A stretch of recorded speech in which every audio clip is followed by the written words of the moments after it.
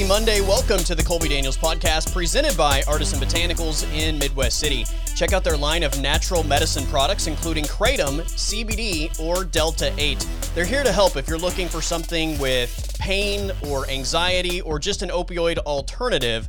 Artisan Botanicals has options for you.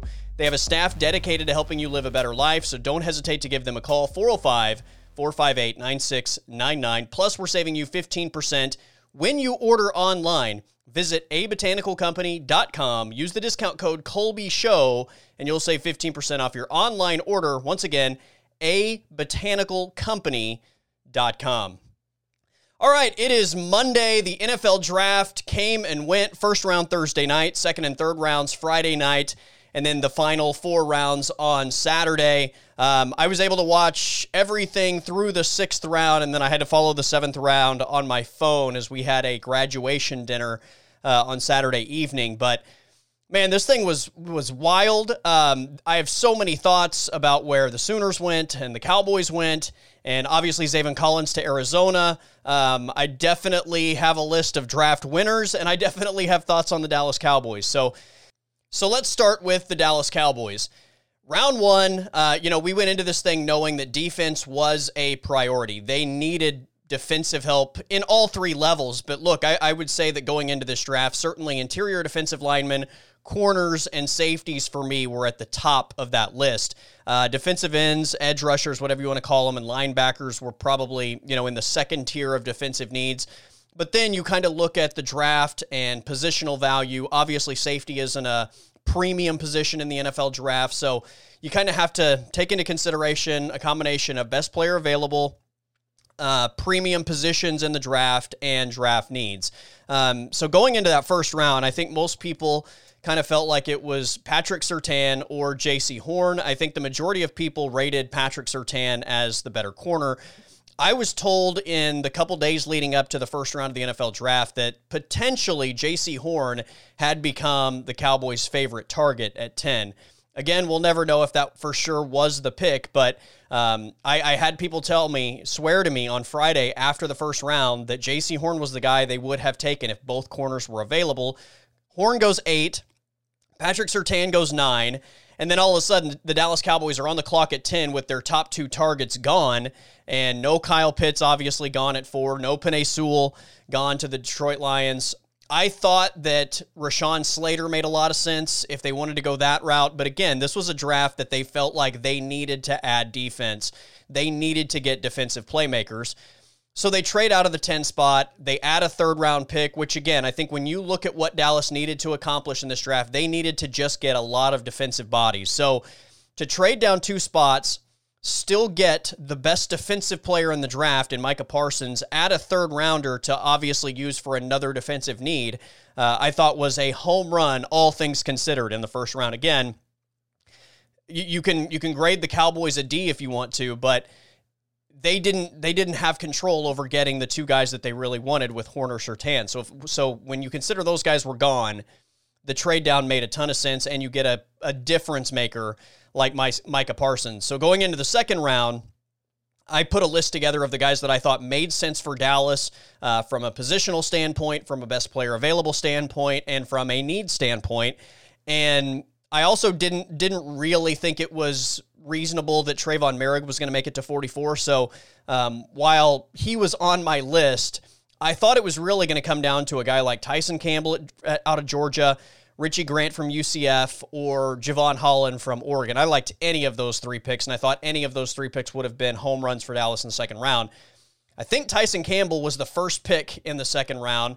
Javon Holland might have followed him, or maybe 2 picks later, and then Richie Grant comes off the board. Like literally in the first 4 or 5 picks of the second round, those 3 guys were gone. And watching it, I'm just beside myself because I never would have imagined that all 3 of those guys would have been off the board by 44. But Trayvon Merrick's still there, and he continues to slip and slip and slip, and then the Raiders trade up 1 spot before the Dallas Cowboys, take the safety out of TCU, and Dallas swears that Kelvin Joseph was the pick all along. Of course they're going to say that. I don't think they're going to say, yeah, we took Kelvin Joseph, but that's not the guy we really wanted.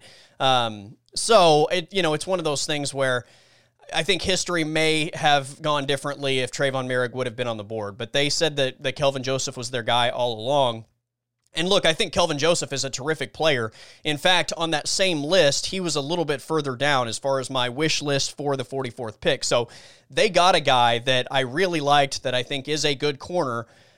He was just a little lower on the list, and I think when you consider the whole thing of Trayvon Merrick slipping and you start to get your hopes up that Merrick's going to be the pick and then he goes one pick before Dallas selects, it kind of makes your pick a little bit underwhelming. So by no fault of Kelvin Joseph, the 44th pick felt a little underwhelming because the guys at the top of the list were gone and then Merrick goes the pick before, so it kind of made that one sting a little bit. But look, in just if you're just evaluating the players they got, Micah Parsons, difference maker at linebacker. Kelvin Joseph was one of the best corners in this draft. I had him, I think, in the 7 range as far as the cornerbacks in this draft, and they got a good one. They got a guy that I think it will absolutely start for them, potentially as the best corner on their team. So, Trayvon Diggs was really good a year ago, or I should say showed flashes of being really good a year ago. He had his struggles as a rookie, but I think Kelvin Joseph will be a nice complement on the other side of Trayvon Diggs. So they address the cornerback position, and then we get to round 3. And this was a round I was really excited about. There were a lot of really talented defensive players on the board going into round 3 that I thought Dallas was going to have the opportunity to get. And you get to 75, they had pick 84 and they had pick 99. So we'll start with 75. Osa Odigizua, the defensive lineman. I mean, he's a little bit versatile in where you can play him. But defensive lineman, UCLA, I think the one trait of his that makes him special is his ability to pass rush, to beat offensive linemen and get after the quarterback, which is a invaluable resource in today's NFL. So I like the pick from that perspective. I think for Dallas, I'm curious to know how they're going to use him. And furthermore, what kind of 3-down player will he be, or will he be a 3-down player? Because based on everything that I've seen from him, he doesn't look great in the run game, but again, he's special as a pass rusher. So maybe he's a sub-package guy, maybe he's a 3rd-down defensive lineman that comes in to get the quarterback. We'll see how that works out. But look, I like the upside. I like what he brings to the table. I thought that was a solid pick. I do think they took him above some other guys at his position that I liked a little bit more. But again, if you're just looking for a guy to go get the quarterback in that spot, then I think they nailed it with the 75 pick. Now, the 2 other picks in the 3rd round, this is where it gets a little curious. So they took Chauncey Golston, the defensive end out of Iowa, with the 84th pick. This was the one they got from Philadelphia when they traded down 2 spots to get Micah Parsons. So they add the 84th pick. Chauncey Golston is a guy that I did a bunch of 7-round mock drafts over the last month, and this was a guy that I really liked for Dallas. So I like that Dallas was able to get him, but consistently I was seeing where he's probably a final 3-round type of guy, and I was getting him in mock drafts anywhere from the 5th to 6th round. Again, I think as far as positionally, there might have been 1 or 2 guys that I had ranked ahead of him when Dallas took him, but I don't think the edge was, between those guys significant. Ultimately, it just kind of became a situation where there were just much higher rated players, I think, on the board than Chauncey Golston. So if they were dead set on getting a defensive end in that spot, and that's the position they wanted to address there, then I don't think this is a bad selection. But again, I just thought there were a lot of players in a lot of other positions that were much higher rated than Chauncey Golston there. So I like the pick. Again, I think he's a guy that will make the team. I think he'll be a rotational defensive end. He's not a flashy guy, but look, you can't have 11 flashy guys on the football field. You've got to have some of those, run stoppers and people that do all the things that, DeMarcus Lawrence isn't going to do, for example. So I think this will be a hardworking guy that, maybe becomes a long-term pro. I heard the comp to Tyrone Crawford over the weekend on him. So maybe he plays the Tyrone Crawford position for a decade for the Dallas Cowboys. Anyway, I do like the pick. But we evaluate the draft by draft value. So that plays a role here. So then we get to 99. This is probably the most interesting pick of the entire draft for Dallas because, and I say interesting, not in a good or bad way necessarily, but just in a, I was really confused by the direction they went. So Elijah Molden out of Washington is a guy that I think is the best nickel corner in this entire draft. And you look at today's NFL, and I know that there's still this idea that a nickel defense is kind of a sub-package, but the bottom line is, there are so many pass-happy teams in today's NFL. There are so many teams that play 3 wide receiver sets, and when you look at even this draft, how many guys were taken in the first 3-4 rounds that are those, twitchy slot cornerback type of guys. That's a big reason why Tylan Wallace fell as far as he did, because there were so many slot receivers taken before Tylan Wallace. Teams are looking for that guy, that, 5'10" guy that's really quick off the line, that you can get the ball to in space. Rondale Moore, Kadarius Toney, Tutu Atwell. There's a whole bunch of those guys in this draft. I think in today's NFL, you can't just line up, strong safeties or linebackers on those guys. You're going to get toasted. So you have to have a nickel corner for a lot of teams in this league. And I thought Elijah Molden was the very best guy available in this draft. He was available at 99, and they took a cornerback that, once again, I love the length from Nahshon Wright. I think there is a lot of potential. There's a high ceiling for him. But I think he was a day 3 guy that I just didn't really see the value in that pick. I felt like they probably still could have got him a round or 2 later. So, we'll never know. That's one of those things, like, maybe we all undervalued him, and maybe several NFL teams valued him as a 3rd and 4th rounder, and maybe he doesn't make it to their next pick. But Elijah Molden being, and the other thing is Elijah Molden went the very next pick to the Tennessee Titans, pick number 100. So, maybe 2 years down the road, Elijah Molden doesn't do anything, and Nahshon Wright's a Pro Bowler. And I eat my words here, but I do feel like from a talent perspective, Elijah Molden was a 1st to 2nd round talent. And him being available at 99 to me was mind-blowing, and Dallas needed secondary help across the board, not just outside corners. They needed a nickel corner. They need safety help. There were just so many directions they could have gone with that. So that was, like I said, the most interesting pick to me for Dallas at the end of the 3rd round. But on the first 2 days, they addressed the defense, 5 consecutive picks. I think all of those guys have the opportunity to potentially contribute for this football team. So then we start day 3 on Saturday. Dallas was picking at 115. I thought the best player available in the draft, or the best 2 players available, were Davion Nixon at that point, Jamar Johnson, Jabril Cox. There was a few guys that I was really shocked were still on the board when the draft started Saturday morning on day 3. And I for sure thought, like, if you get the chance to draft Jamar Johnson today, you've got to take him. Because, again, I know they took a couple of corners in the 2nd and 3rd rounds, but the secondary is so atrocious. I thought they needed to continue to dedicate resources to it. That said, when Jabril Cox was still there at 115, like, I think Jabril Cox was a top 50 player in the draft. I think he's that good. And for him to still be on the board, to me, was just crazy.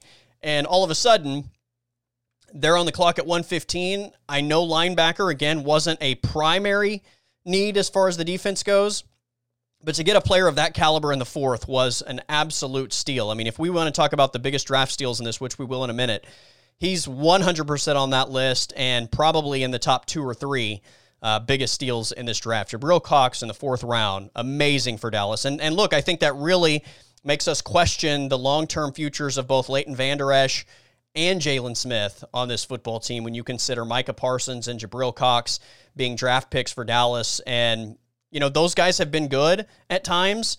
Certainly last year with both of those guys, we saw regression for the Cowboys. But especially with Leighton Vander Esch, there's been so many injury issues. You can say linebacker's not a need, but when that guy isn't on the football field, then it does in some way become a need. Because while you have a guy that you really like, we can no longer just assume that he's going to be out there. He's missed so much football at this point. You have to assume that trend is going to continue. So you have to get other bodies. And then you add the retirement of Sean Lee, obviously. They just needed linebacker help. And I just thought they needed defensive help in general. So from that perspective, again, Jabril Cox, what a steal in the 5th round. And then you continue along in day 3, and the pick that probably bothers me the most was their very next pick at 138. They get Josh Ball, the offensive tackle out of Marshall, who is a Florida State transfer, has off-the-field problems. I read something like 11 physical altercations with an ex-girlfriend. The reason for the transfer and obviously the reason for the drop, I think it was Dane Brugler said that this guy was a second-round talent if you take away any character concerns. So, from a talent standpoint, it sounds like Dallas got a good player. But again, 11 physical, that's just a shocking number. I'm not going to pretend to know a whole lot about that situation. I don't know anything about that situation, but that's kind of a shocking thing to hear. 11 physical altercations for this guy, but maybe a talented player. I would have loved Jamar Johnson in that spot, the safety out of Indiana. Or, my highest rated tackle on the board at that point was Deontay Smith, a kid that I think has as much upside as any offensive lineman in this entire draft.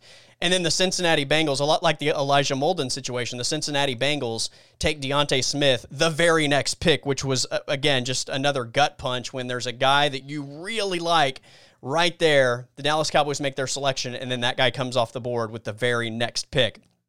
So, look, overall, I think Dallas did a solid job. I think they got a couple of offensive linemen that are potentially developmental guys. They swear the offensive line is healthy now, and it's not going to be an issue. I have my doubts about that, but if all of those guys can play 16, 17 games, then, that is a good group. But you have to start considering, once again, the trend of those guys not being healthy and needing depth on the offensive line.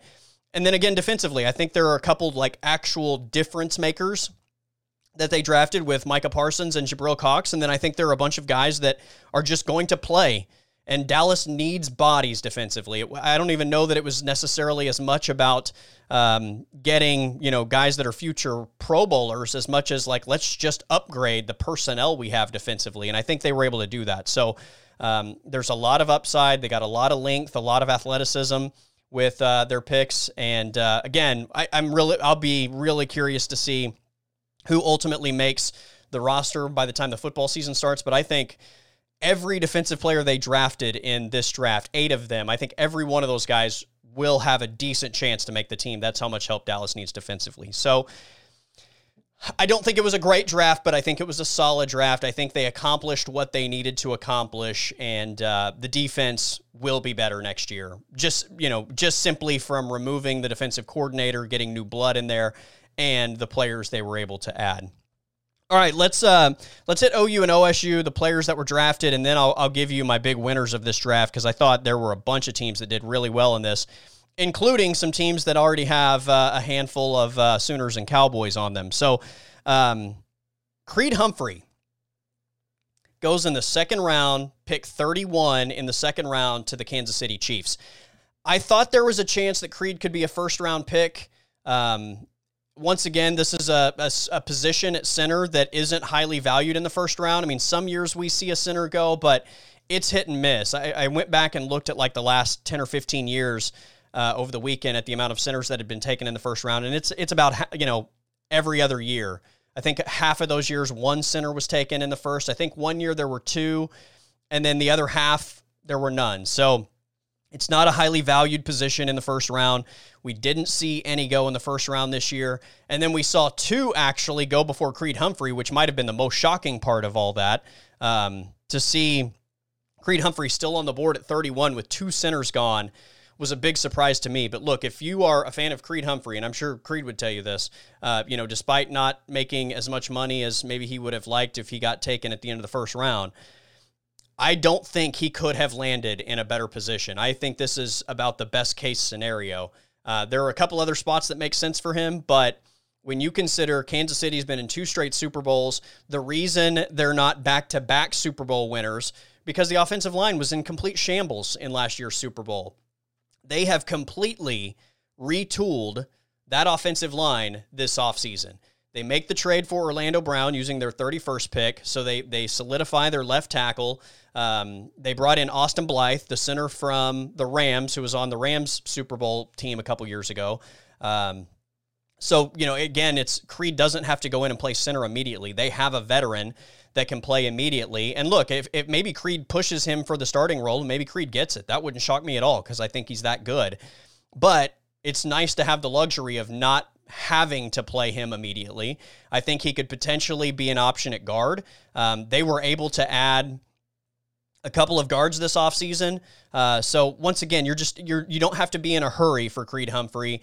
And I think he's played in an up-tempo Oklahoma offense behind, in front of Baker Mayfield and Kyler Murray. So I just think the sky is the limit for what Creed could be in Kansas City. This guy could become a perennial Pro Bowl caliber player in Kansas City. So I think that was a home run pick for the Chiefs as far as I'm concerned.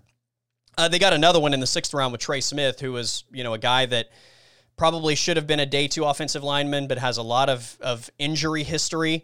So he fell. But, if he turns into a contributor, Creed Humphrey is there. They already look across that offensive line. You're getting Duvernay. Is it Tardif Duvernay or Duvernay Tardif? I can't remember.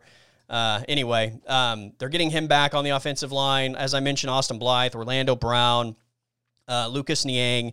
That group is completely made over, and it's going to go from an absolute weakness in the Super Bowl to one of the best offensive lines, if healthy, in the NFL. So great deal for Creed Humphrey. Same thing for Ronnie Perkins. Like, we're all watching this NFL draft, and I thought probably a late 2nd round pick was where Ronnie Perkins would come off the board. And then we see the 3rd round get there, and he's still there. And we see pick after pick after pick in the 3rd round go. And I started to wonder, like, is Ronnie Perkins going to get out of the 3rd? Is Ronnie Perkins going to be a day 3 steal for somebody? And finally, the New England Patriots pulled the trigger on Ronnie Perkins. He goes at, I think, pick 96-ish of the overall draft, which I think when you look at his ability, his talent level, to go 96 to the Patriots, that's, again, a massive steal for New England. If you take away the suspension and this guy plays a full year, he's maybe late 1st round, but definitely 2nd round. I mean, that probably was the reason for the slip. And we see all kinds of weird stuff in the NFL draft, and some teams take guys off their boards for certain things. I don't know the reason Ronnie Perkins slipped as far as he did, but if you just look at the tape and what he meant to the Oklahoma defense, they became one of the best defenses in college football last year when Ronnie Perkins was rolling. So I think this was a great selection for the New England Patriots, and I think he's going to be a guy that contributes immediately. Ramondre Stevenson, also a pick for the Patriots in the 4th round that I think is, I'm not going to say steal because, in the 4th round, that was kind of the expectation for him. But I think in terms of fit, great fit to New England. He just feels like a New England Patriots running back. A lot of the comps for Ramondre Stevenson were LeGarrette Blount. Obviously, he's a guy that had a lot of success in New England's scheme, and I think the same is true of Ramondre Stevenson. I think he's a guy they're really going to like. There's a lot of versatility there, and I think they're going to be shocked at the overall athleticism and overall skill set that he brings to the table when he actually gets there. So great pick as far as that part goes. Trey Brown to the Seahawks, and also in the 4th round, and then Trey Norwood to the Steelers in the 7th round. So 5 Sooners drafted overall. Adrian Ealy, undrafted free agent, goes to, guess where? The Baltimore Ravens, OU East, as we call it. So the Ravens add another Sooner with undrafted free agent Adrian Ealy.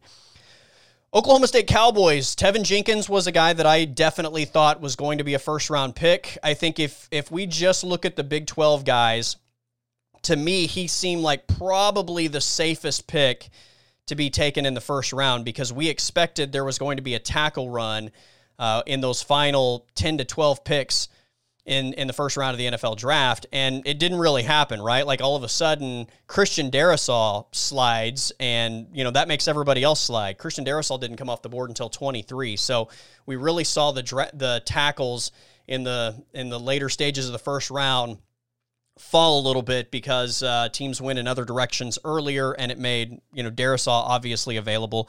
And then here's the other thing. A lot of people felt like Chicago was an offensive tackle destination. They end up trading up. I think they get the best pick in the NFL draft with Justin Fields, my quarterback 2 in this draft. They get him outside of the top 10.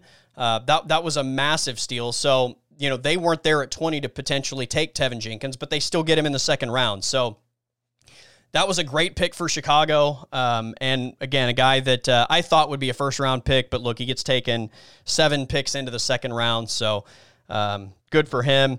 Chuba Hubbard, I had a lot of people ask me this question on Saturday about Chuba Hubbard and how far he was going to slide and the overall value and, what would have happened a year ago. I think most people in the draft industry viewed Chuba as a round 2 to round 3 pick if he had come out a year ago. He was coming off a 2,000-yard season. Obviously, all the big runs that he made 2 years ago, like probably a day 2 guy. Now, maybe there's a chance. I mean, we saw, the running back class a year ago with guys like J.K. Dobbins and Jonathan Taylor, go in the second round. So maybe he slips a little bit further even if he comes out a year ago. But I definitely thought he would have been a day 2 pick last season. And then you get to this year's draft, and, I think over the course of the process from the end of the season until the actual NFL draft, I saw him slated anywhere from the 5th round to the 7th round. And really, I think in the later stages of this process, I was seeing a lot of like round 6, round 7 projections for Chuba. So for him to go in the 4th, I think was higher than a lot of people felt like he was going to go. And look, if you had bet me money that he would go before Tylan Wallace, I would have taken that bet and I would have lost money. So Chuba Hubbard goes before Tylan Wallace. He goes to the Carolina Panthers. I love the fit to be a complementary piece to Christian McCaffrey. With that speed, I love the fit for him. And look, Matt Rule is obviously familiar with Chuba Hubbard. So I think Matt Rule's getting a guy that he's watched in the Big 12 play football and knows what the overall skill set is. So I like that pick. Tylan Wallace, I mentioned this with Jabril Cox and Creed Humphrey. Tylan Wallace, one of the biggest steals in the draft as well. He goes in the 4th round to the Baltimore Ravens. The Ravens are so interesting because I think they have one of the best offenses in the league, but they're really lacking downfield playmakers. You love Mark Andrews as a tight end. He's one of the best pass-catching tight ends in the league, but he doesn't really stretch the field. Hollywood Brown, to me, is a dynamic playmaker, but I think when you look at that receiving core, he's been their best quote-unquote wide receiver.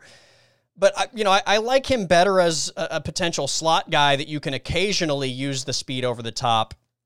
And I think with what they did adding Rashad Bateman and Tylan Wallace, those guys are going to be the downfield receiver guys. And I think it just opens things up for Hollywood Brown and the overall versatility that he brings. So I think adding those 2 guys to the offense will make Hollywood Brown better. I think it gives you significantly better options as far as his usage. And Bateman and Tylan Wallace are just playmakers. Like if Lamar Jackson needed guys that can make plays on the football down the field, Rashad Bateman and Tylan Wallace will do that.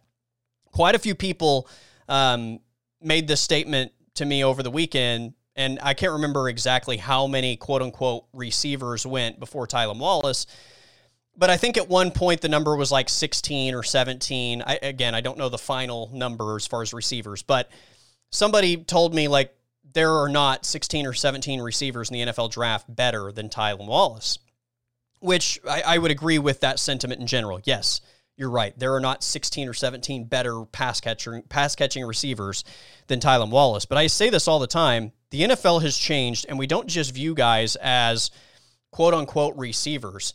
The guys that are taken in the 1st round are probably just quote-unquote receivers, and they're so good that the versatility is there. They can do about whatever you ask from them.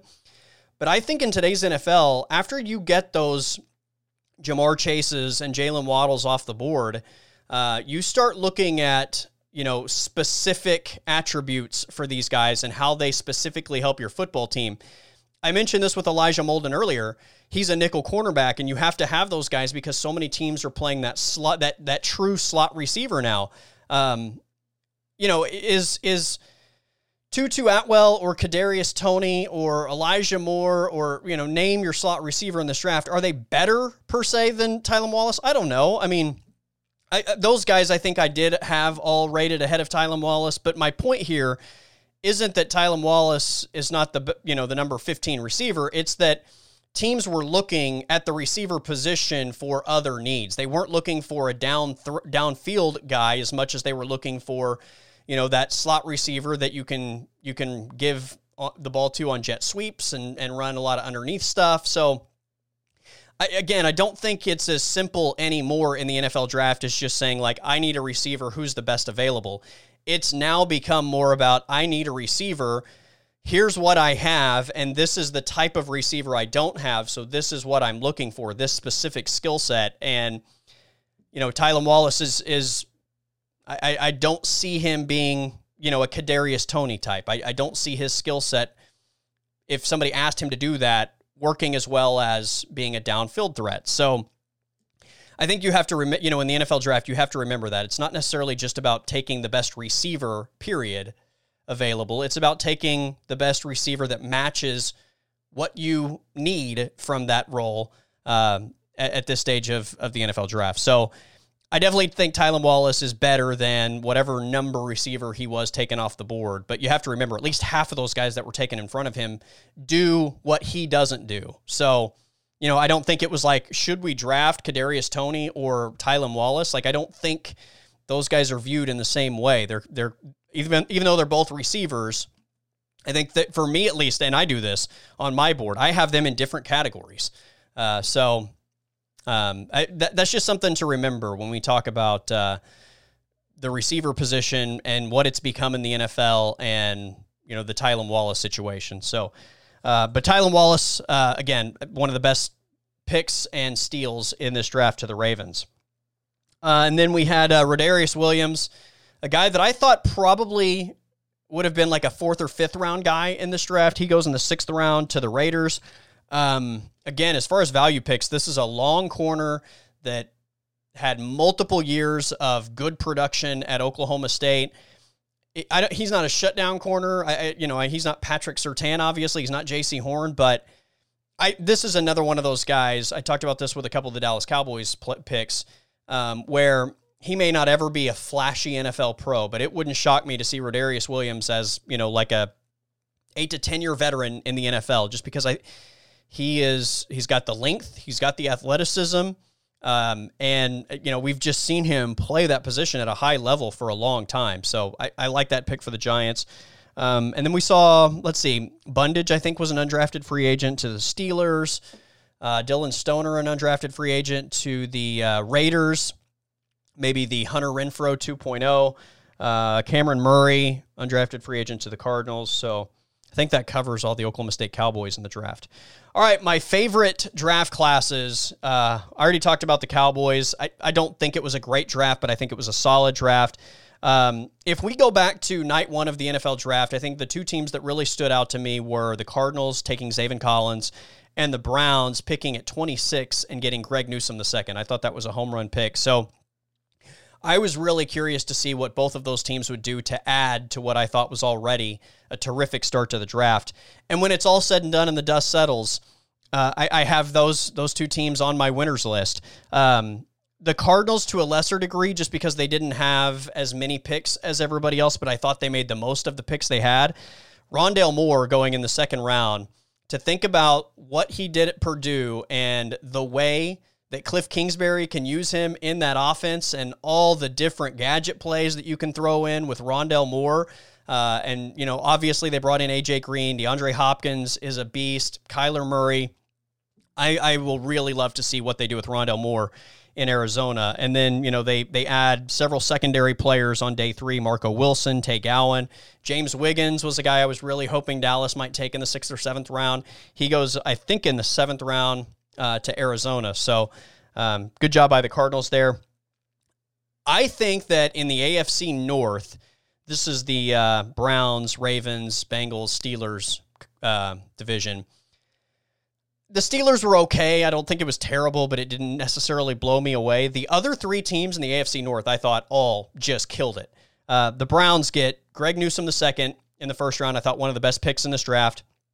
Then Jeremiah Owusu-Koramoah out of Notre Dame, who's a tweener, linebacker, safety tweener, in the 2nd round. That's a great pick. I said I thought he could go 15 or I thought he could go undrafted when we started the first round on Thursday night. He's just a football player, and he doesn't necessarily fit a specific this or that necessarily. But if you can figure out a way to get him on the football field, just his football ability is more than worth the gamble in the second round. So I thought getting JOK in the second round was a home run. Then in the third round, they had Anthony Schwartz. I know that offense isn't really a need per se. I mean, offensively, they have pass catchers. They have best offensive line maybe in the league. They have solid running backs. But Schwartz is a 4.2 40 guy. Like, this is a world-class sprinter. So when you look at Odell Beckham and the tight ends and Jarvis Landry as far as being an underneath guy, like having that guy that can take the top off a defense with Schwartz is a really nice compliment. And again, he's another example here. Like, I don't think he's a better receiver than Tylan Wallace is, but the Browns took him in the third round because he brings that speed and that, take the top off the defense part to the Browns receiving core that wasn't there. So, if that had been like, if you ask me what's the better fit, I think it's probably Schwartz, because I think his skill set gives the Browns something they didn't have.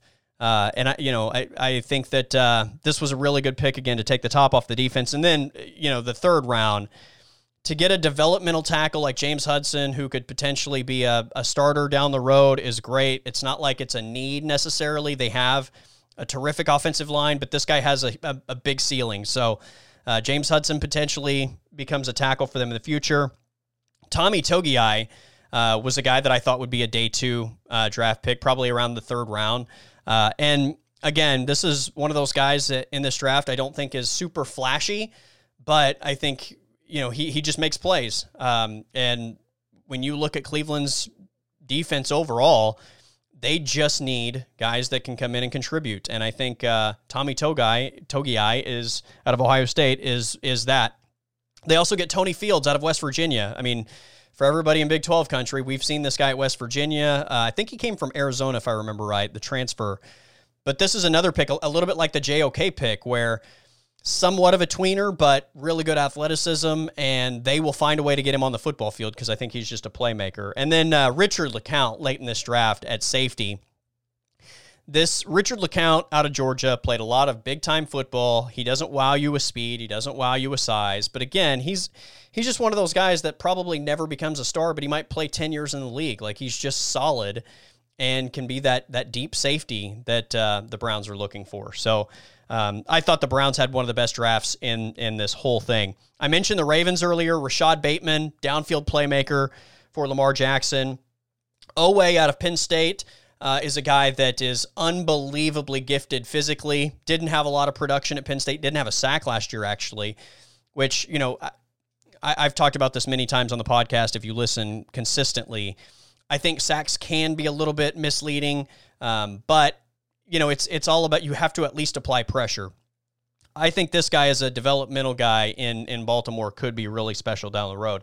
Ben Cleveland out of Georgia is a guard that I wouldn't be shocked if by the end of this year is a starting guard for the Ravens. Tylan Wallace, as I mentioned before. Shaun Wade out of Ohio State is the pick after Tylan Wallace to Baltimore. This was a guy that a year ago everybody penciled him in as a first-round pick.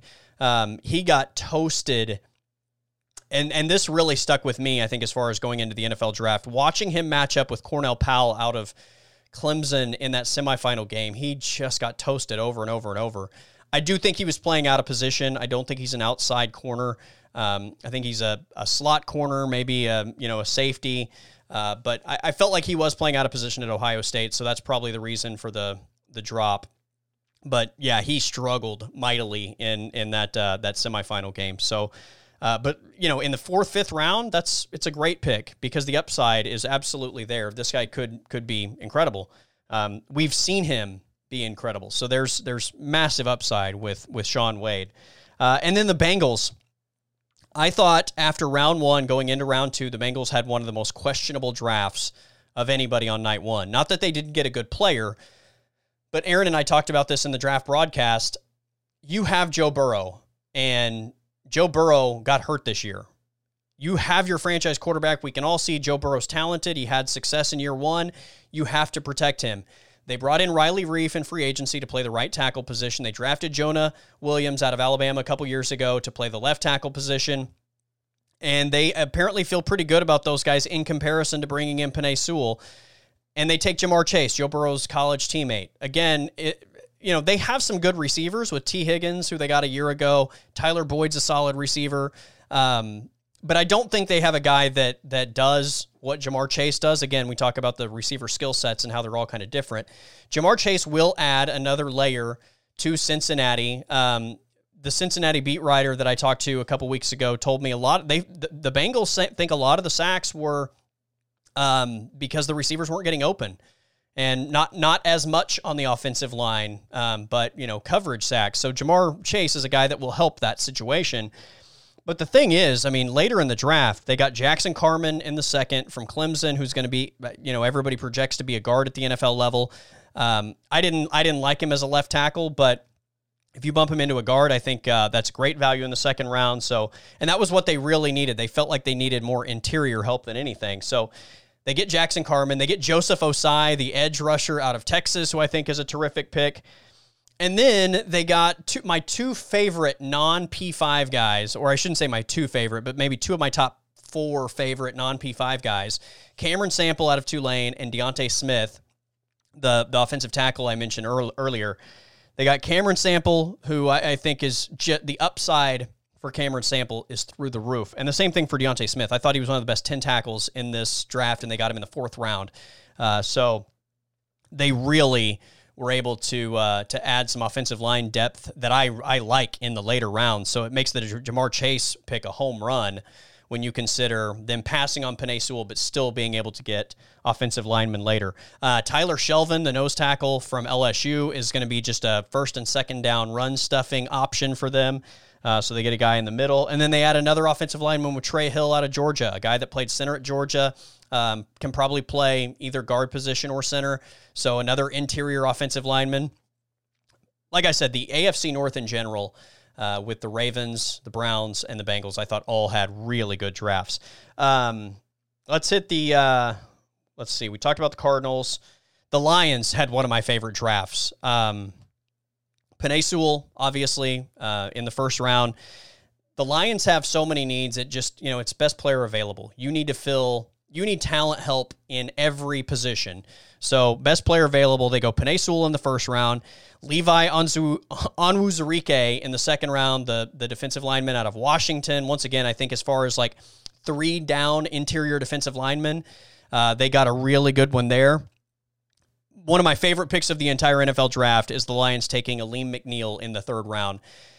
Aleem McNeil was a nose tackle at NC State. I think in the NFL, he could obviously, I think, play nose tackle, but I liked him in a 4-3 as like a 1 technique. He was a 3-down nose tackle at NC State. He's a guy that commands 2 blockers on the line of scrimmage in the run game, and he is terrific in 3rd down situations getting to the quarterback. So one of my favorite picks in the draft, Detroit taking Aleem McNeil in the 3rd round. They also got Afitu Melifonwu, defensive back out of Syracuse. They got Amon-Ra St. Brown, the receiver out of USC, Derek Barnes, linebacker out of Purdue. I think all of those guys will contribute to Detroit. So I really liked their draft. I talked a little bit about the Chiefs earlier. If you consider they traded the 31st pick for Orlando Brown, you were not going to get a better tackle than Orlando Brown at 31, not to mention anybody you got there. You're going to have to go through the growing pains of those guys transitioning to the NFL. Orlando Brown is a proven commodity at the NFL level, and I think a home run to play the left tackle spot for the Chiefs. Then they get Nick Bolton, the middle linebacker from Missouri, who is just a thumper. It's always like dynamite exploding when he gets to the ball carrier. Creed Humphrey, one of the steals of the draft at the end of the 2nd round. Joshua Kando from Florida State is a guy that is like 6'7", 265, just the size, speed, athleticism that you want at defensive end. But the only reason he was taken so late is injuries. He's been hurt basically every year he was at Florida State. But when he's on the field, he was really good. And I talked about Trey Smith as well. Let's throw out one more team that I really liked their draft, the Denver Broncos. And part of this is interesting because I thought they should have taken quarterback, especially with Justin Fields on the board in the 1st round at 9.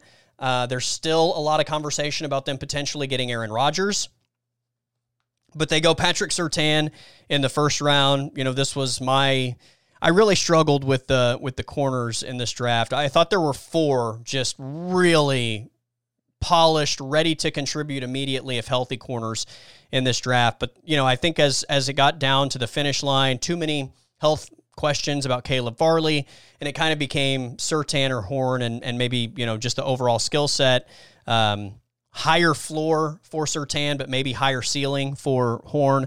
Regardless, the Broncos get Surtain, which is, one of the best corners in the draft, and at 9, that's a bargain. They get Javonte Williams, the running back out of North Carolina, to start the second round, and I think Javonte Williams, to me, fantasy football people, just remember the name Javonte Williams, Denver Broncos. Denver's interesting with the way they've used running backs in the past, but when I watched Javonte Williams in comparison to like Travis Etienne and Najee Harris, and those were the 3 running backs that I really liked in this class, I actually had more fun watching Javonte Williams than the other 2 guys. I think this guy's ability to break tackles, to find the hole, to run in space, to block, the physicality, pass catching, like this guy has a chance to be really special. I love this pick for the Broncos in the second round. Quinn Miners is also a guy that really splashed at the Senior Bowl, Wisconsin Whitewater, small school guy, but he's a guy, they need offensive line help. Other than Garrett Bowles, like the rest of that offensive line was pretty miserable last year. So Miners helps. Baron Browning, holy cow, Baron Browning is a guy that at the end of the third round played all 3 linebacker positions at Ohio State, tested off the charts as far as the athleticism goes. Again, you talk about value picks. This one at the end of the third round, he's a guy that I think, in today's NFL, you have to have versatility. There's versatility with Baron Browning, and I love this pick for Denver. I think he'll step in and play a linebacker starting position for them immediately. And then day 2, I thought they killed it. Caden Stearns, look, when we went into day 2, the 2 safeties that I really wanted for Dallas were Jamar Johnson and Caden Stearns, and Broncos got Caden Stearns and Jamar Johnson in the early stages of day 3 in this draft. So I thought they got 2 safeties that I would have loved for the Dallas Cowboys, and I think they got 2 safeties that Jamar Johnson probably has a higher ceiling. This is kind of the Surtain Horn thing. Jamar Johnson, I think, has the higher ceiling of the 2, but Caden Stearns probably has the higher floor. Both of these guys, I think, can be terrific playmakers for Denver on the back end of that defense. And then a guy like Kerry Vincent, nickel corner.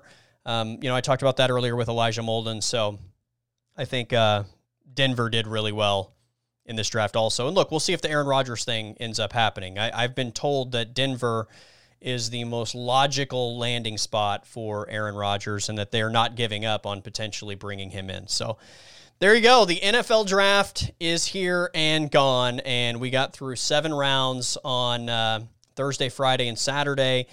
And now we start that process every year of getting to the 2022 NFL draft. And if you guys have followed this at all, you know how crazy the draft process is just from the end of the football season through like the testing process. We didn't have a combine, but we had pro days. And then, that 4-month period from the end of the season to the actual draft, we watch players' draft stock go up and down and up and down and all over the place. And, now we're a year out, so we start projecting. I saw Pro Football Network put out a 2-round 2022 mock draft, which, again, I love these things, and it's always fun to kind of get an idea of the guys that are being projected a year out and see how much that list changes by the time we get halfway through the season, the time we get to the end of the season, through all of the testing periods with the combine and pro days. But Pro Football Network had Spencer Rattler going 7th, Perion Winfrey going 26th in the first round. They had Nick Benito as a second-round pick going 36th, and Wanye Morris, the Tennessee transfer tackle, going 48 in their draft. They also had a couple of Oklahoma State players going in the top 2 rounds. They had Colby Harvell-Peel, the safety, going in the second round at pick 45, and Josh Sills, the offensive lineman, going 60 in their draft. And then I think it was not Pro Football Network. Who was the other one that did it? The Draft Network did a mock draft. They only had 1 Sooner and no Cowboys in their mock draft. So I just mentioned 6 total for Pro Football Network, but the Draft Network only had 1, and it was the number 1 overall pick, and they had that being Spencer Rattler. So Rattler is very much in play to be a top 10 pick in next year's draft and potentially the number 1 overall selection, depending how this season plays out. So, again, it's always fun to kind of start to look at these things a year away, and it's fun to follow just the, like the stock market, the rise and fall of the draft value of these guys. And it never just stays level, right? Like none of these guys, unless your name is Trevor Lawrence, you rarely see a guy that's projected to be the number 1 pick a year out and then still becomes the number 1 pick. Or a guy, that maybe is projected to be a number 1 pick like Dylan Moses a year ago, the linebacker from Alabama, and then he goes completely undrafted. Dylan Moses didn't get drafted. And a year ago, he was projected to be a top 10 pick. Guys that come out of nowhere.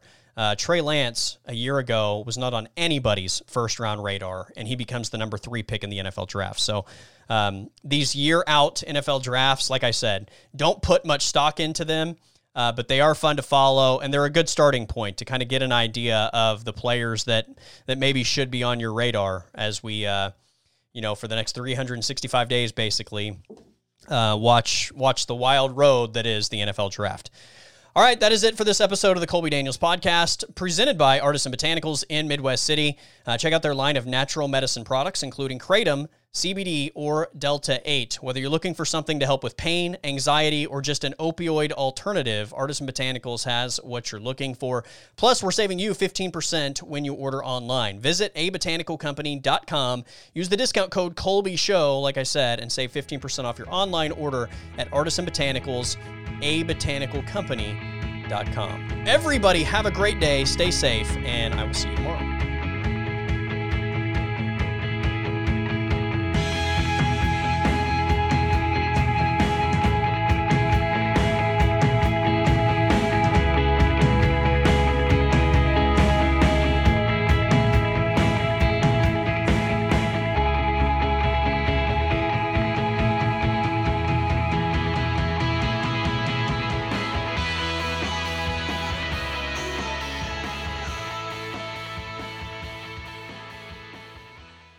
The podcast is over.